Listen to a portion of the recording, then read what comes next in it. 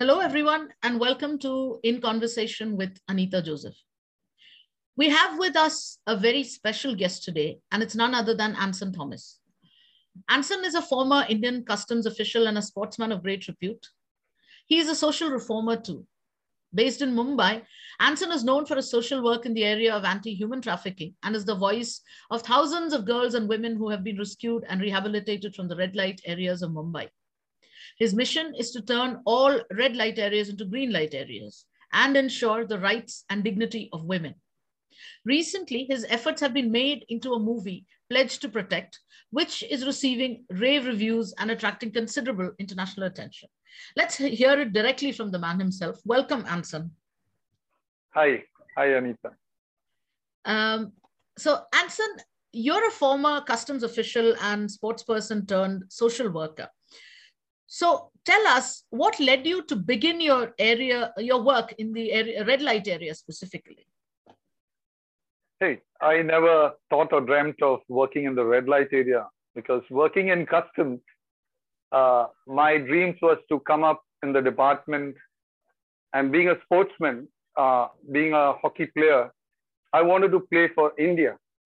So that was my goal and dreams in life.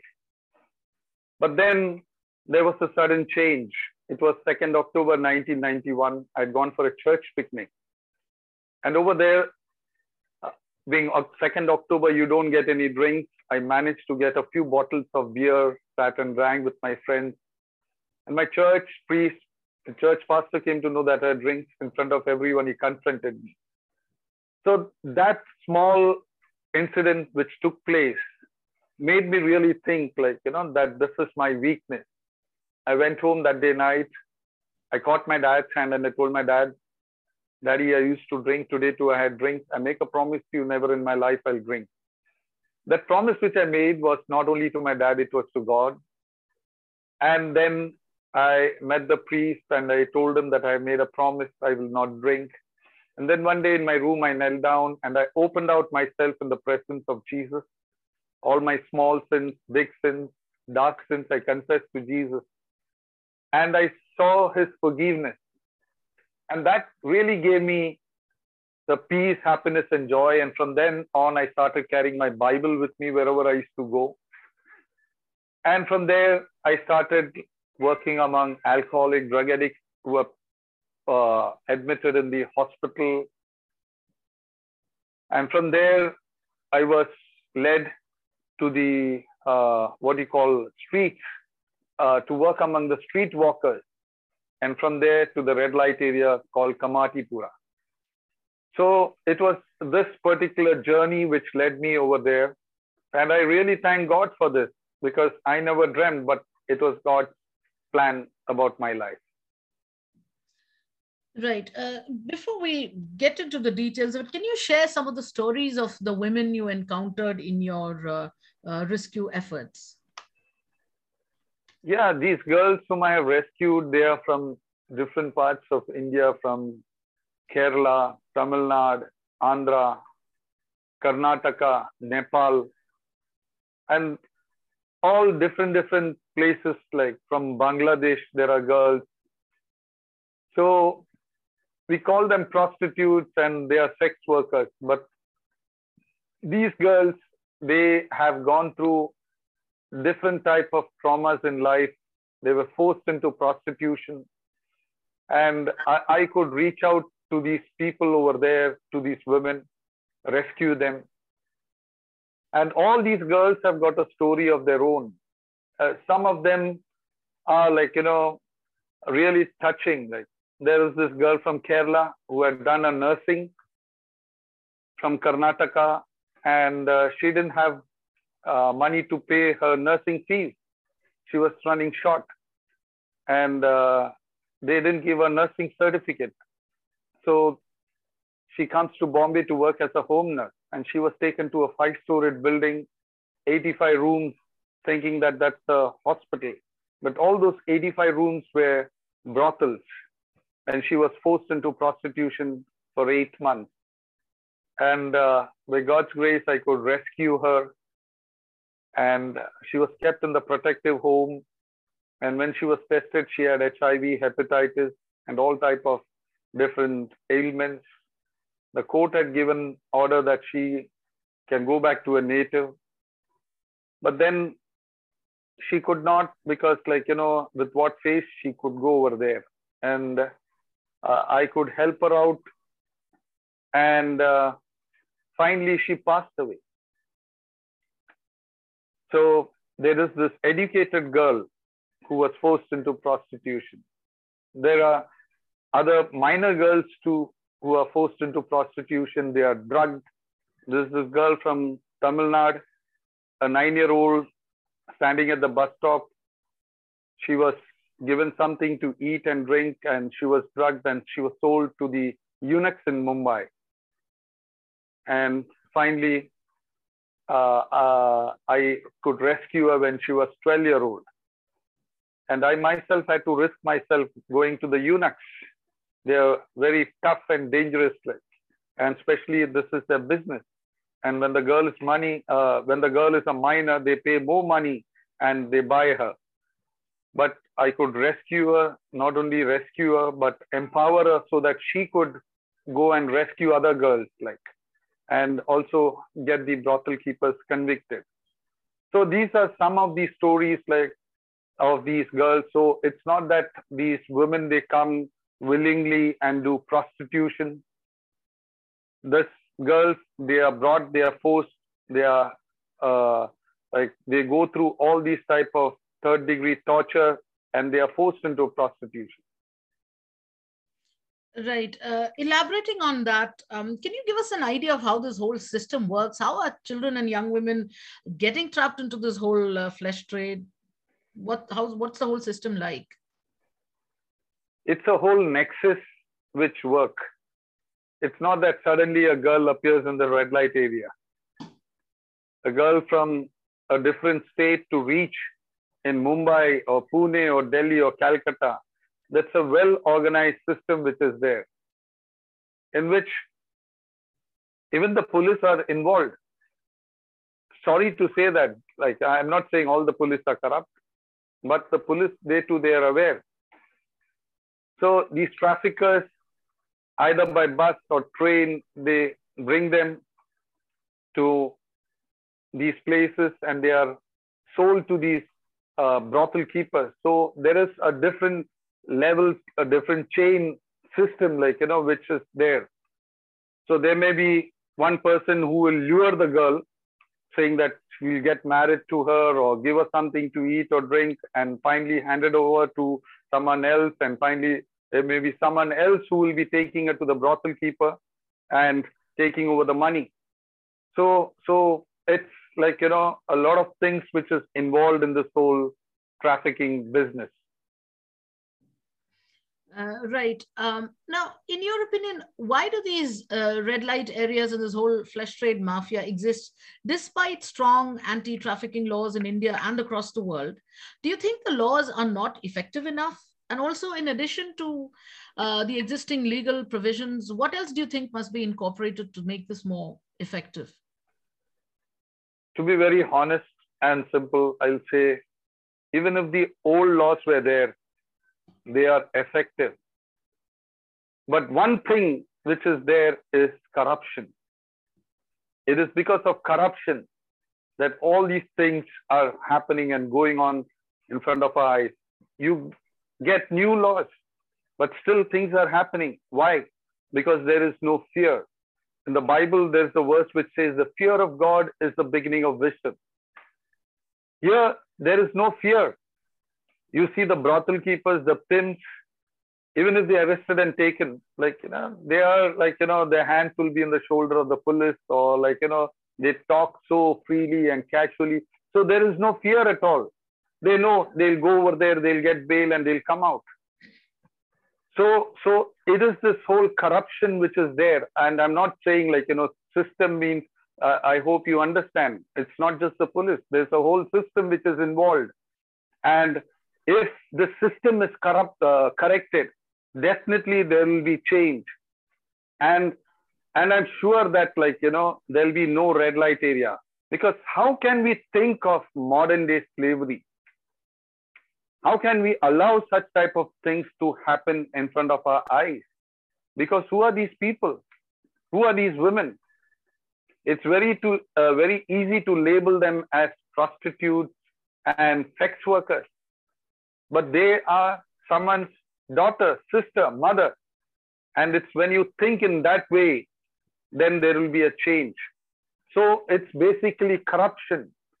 And there are in meetings and seminars where I have heard that if such type of place was not there, our daughters and sisters would have been raped.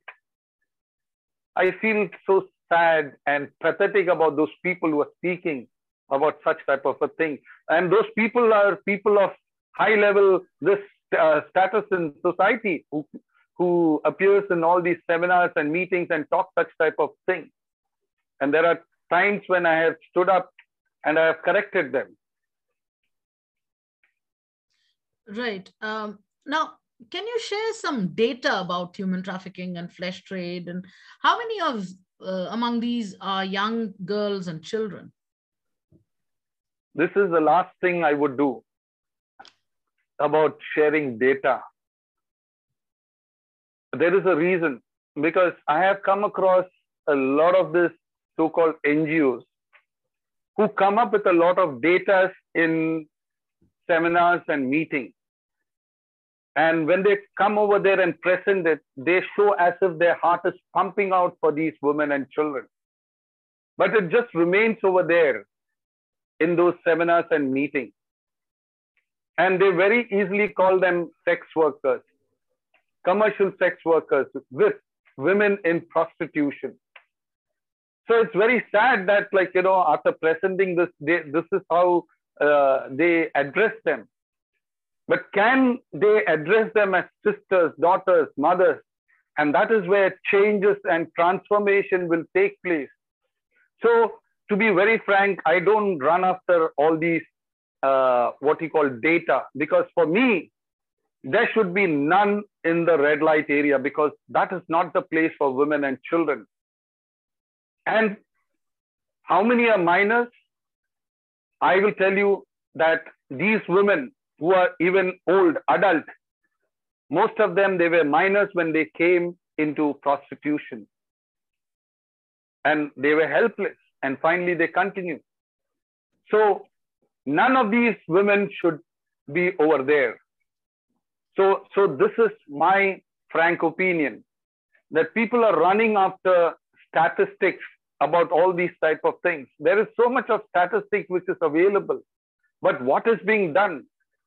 These girls, these women, they are still continuing in the brothel hole. People go for international seminars and meetings. But will that change in any way the women who are there in the red light area? Absolutely. Now, I know that rehabilitating women and children from the red light areas is not easy. So what are some of the biggest challenges you encountered from mainstream society, governments, and corporates in particular in the process? As you said about rehabilitation, it's not just rescuing a girl from the red light area and keeping her in a protective home. That's the end of it. Rehabilitation is a process.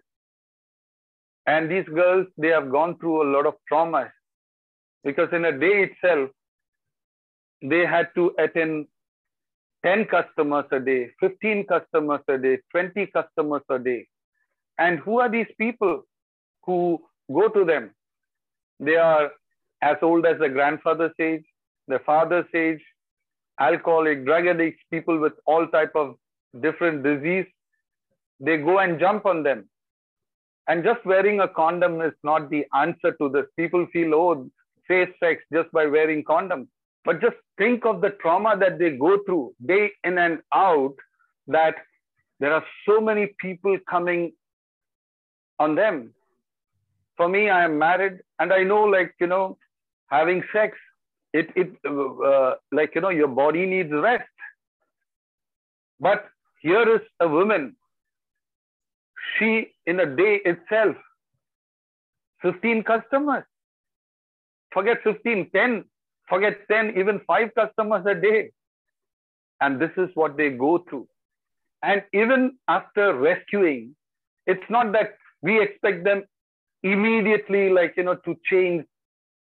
So all these traumas keep on playing in their mind and in their life. So it takes time for the healing process. And for that, we have to understand these women. And that's where it takes time to rehabilitate them. And for that, we require a lot of patience. And I've been with these women, and I know that.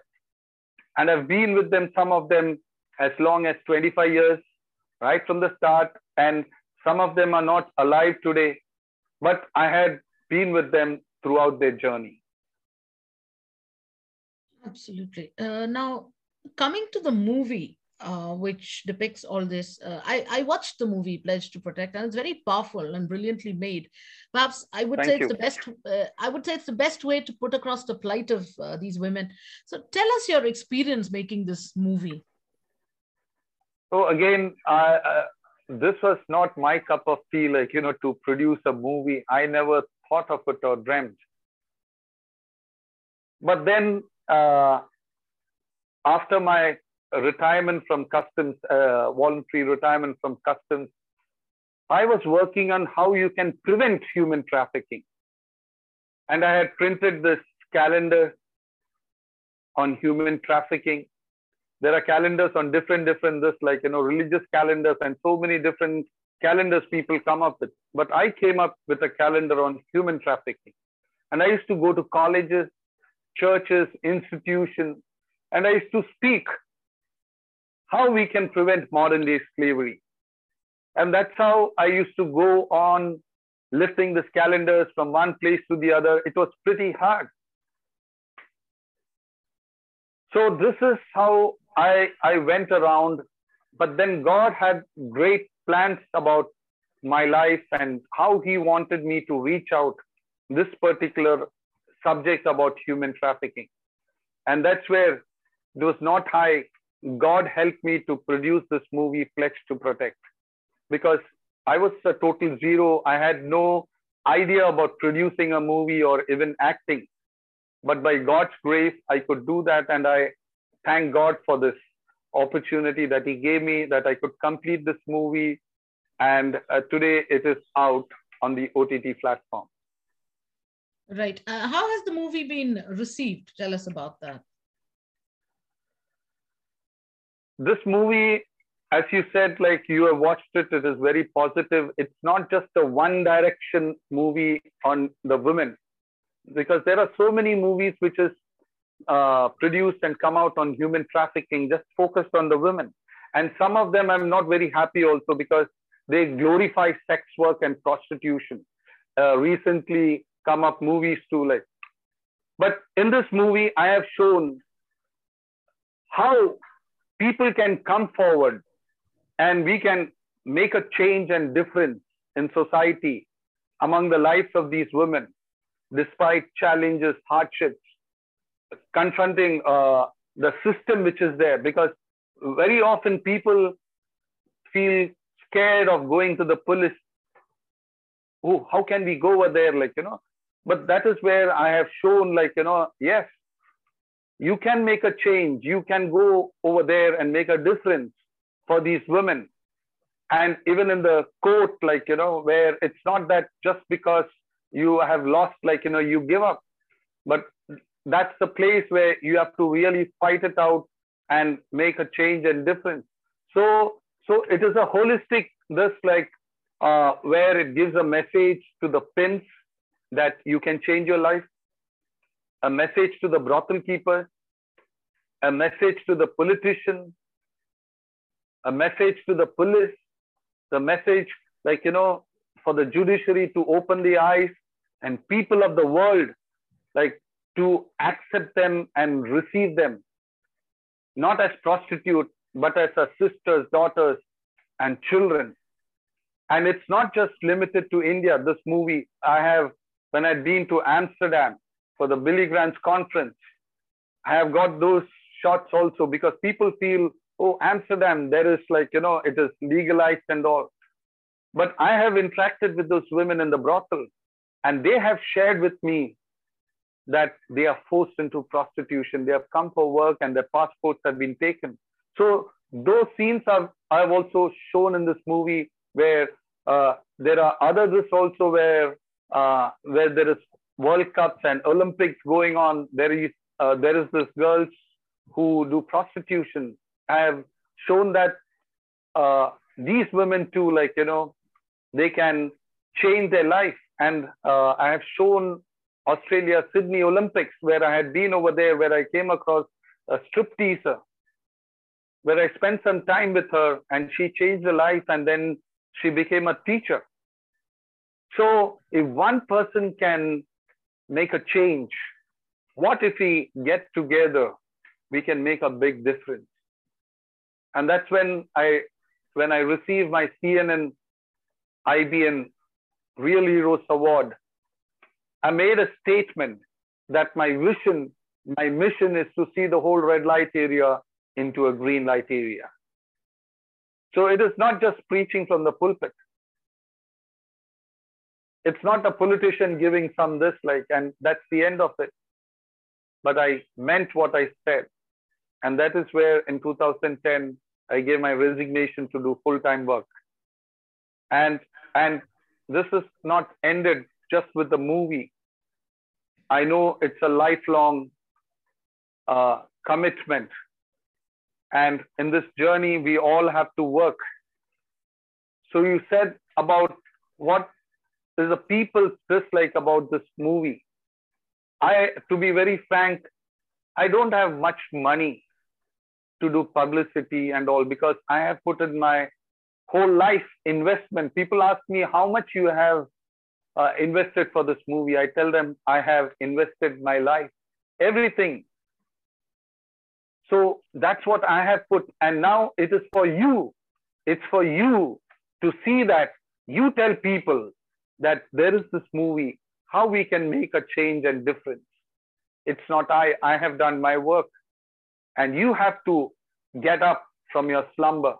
If you really love your country, and if you really mean what the pledge says in your textbooks, that India is my country and all Indians are my brothers and sisters, then you have to wake up and you have to take this pledge as a citizen of your country, whether in India or anywhere in the world. Right, right. Now, you're a sportsman actively working in the sports sector, and you're also using sportsmen to create more awareness about the issue of human trafficking. So in that context, tell us more about Sports Mission. Yeah, being a sportsman, I use sports as a medium to venture into the red light area. I should have played for India, but because of politics, I didn't get into the Indian team. But I believe that when one door is closed, God opens 10 other doors. And the door which God opened was to take my Bible in one hand and a soccer ball in the other hand and go and play with the children born in the brothels in Kamatipura. And that's where I started working among them. The ball used to fall in the dirty gutters, pick it up, wash it, and play with those kids. And I have taken many well-known cricketers and actors over there. Cricketers like Steve Waugh, Australian cricket captain, Adam Gilchrist, Mickey Bowie, Joel Gardner, Ian Bishop, Murli Karthik, Harbhajan Singh, Tinu Yohanan, Abhi Kurola, Sunil Shetty to the red light areas to be positive role models for these children. Even to get an autograph or a photograph, it's difficult. But think of taking them to the red light area. Yeah, I know the power of sports. And so that's the reason I took these sports personalities over there, so that can really impact the life of these children, not to become prostitutes and pimps, but that they can become the future of our country. And today, I really thank God, some of these kids who would have been lost, they have done their MBA, graduation, post-graduation. Many are married and settled in life. And today, they are the citizens of a country doing good work. So that's how I started using sports. And Sports Mission is a proprietary business which I started. As I shared about calendars, I have got different products. like wristbands which says real men don't buy women, stop human trafficking, mugs, badges, and such type of products where I go and sell these products when I talk, and whatever profit comes, I use it for my work to prevent human trafficking. That's what sports mission is. Right. And so now, tell us about your future plans. Do you have plans to make a sequel to the movie, or what is your future work going to be? I don't know about my tomorrow. Only God knows. I have submitted my life in the hands of God. And it is 30 long years. It is God who has led me to this thus far. And in future too, if God wills, I want to serve Him in the darkest of dark places. And that is my life which I have dedicated. Whether it is women or poor people or slums or whatever way God wants me to do, I'm open for that. So that is my future. Right. Thank you very much, Anson, for taking the time out. That was a very, very insightful and inspiring conversation. I hope that, we can all, wake up and do our part to make the world a better place. Thank you very much for taking the time. Yeah. So this movie, Pledge to Protect, is not for my name and fame, but it is for us to see how we can change the red light areas into green light areas to save our sisters, our daughters, our mothers, not only in India, but all over the world. So let us work together. And thank you, Anita. Thank you. I really appreciate it. Thank you. Thank you, Anson. Thank you. Yeah.